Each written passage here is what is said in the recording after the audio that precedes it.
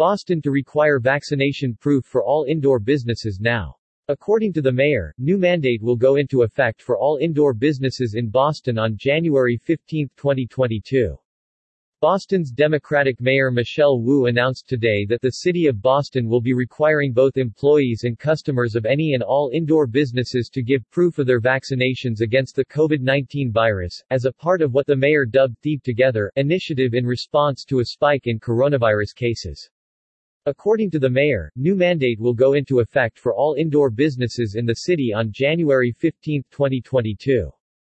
Boston city workers will no longer be given the option of weekly testing and will instead be mandated to get inoculated amid an Omicron wave hitting the city. According to the mayor, over 90% of city employees are already vaccinated. The vast majority of COVID-related hospitalizations are of unvaccinated individuals, which is impacting our entire health care system and compromising the health of our communities, she said at an event where she was reportedly met with anti-mandate protesters.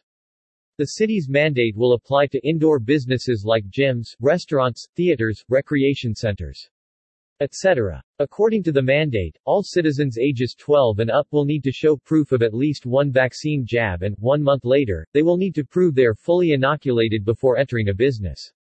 By May, everyone aged 5 and up will need to show proof of full vaccination. One can prove their vaccination status either through a city-sponsored app, a physical vaccination card, or a digital image of your vaccination card. The government will be offering webinars to local businesses on how to implement the new mandate.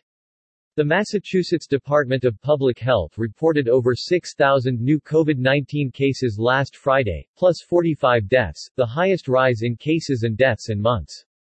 Approximately 68% of Boston citizens are vaccinated right now, the mayor said.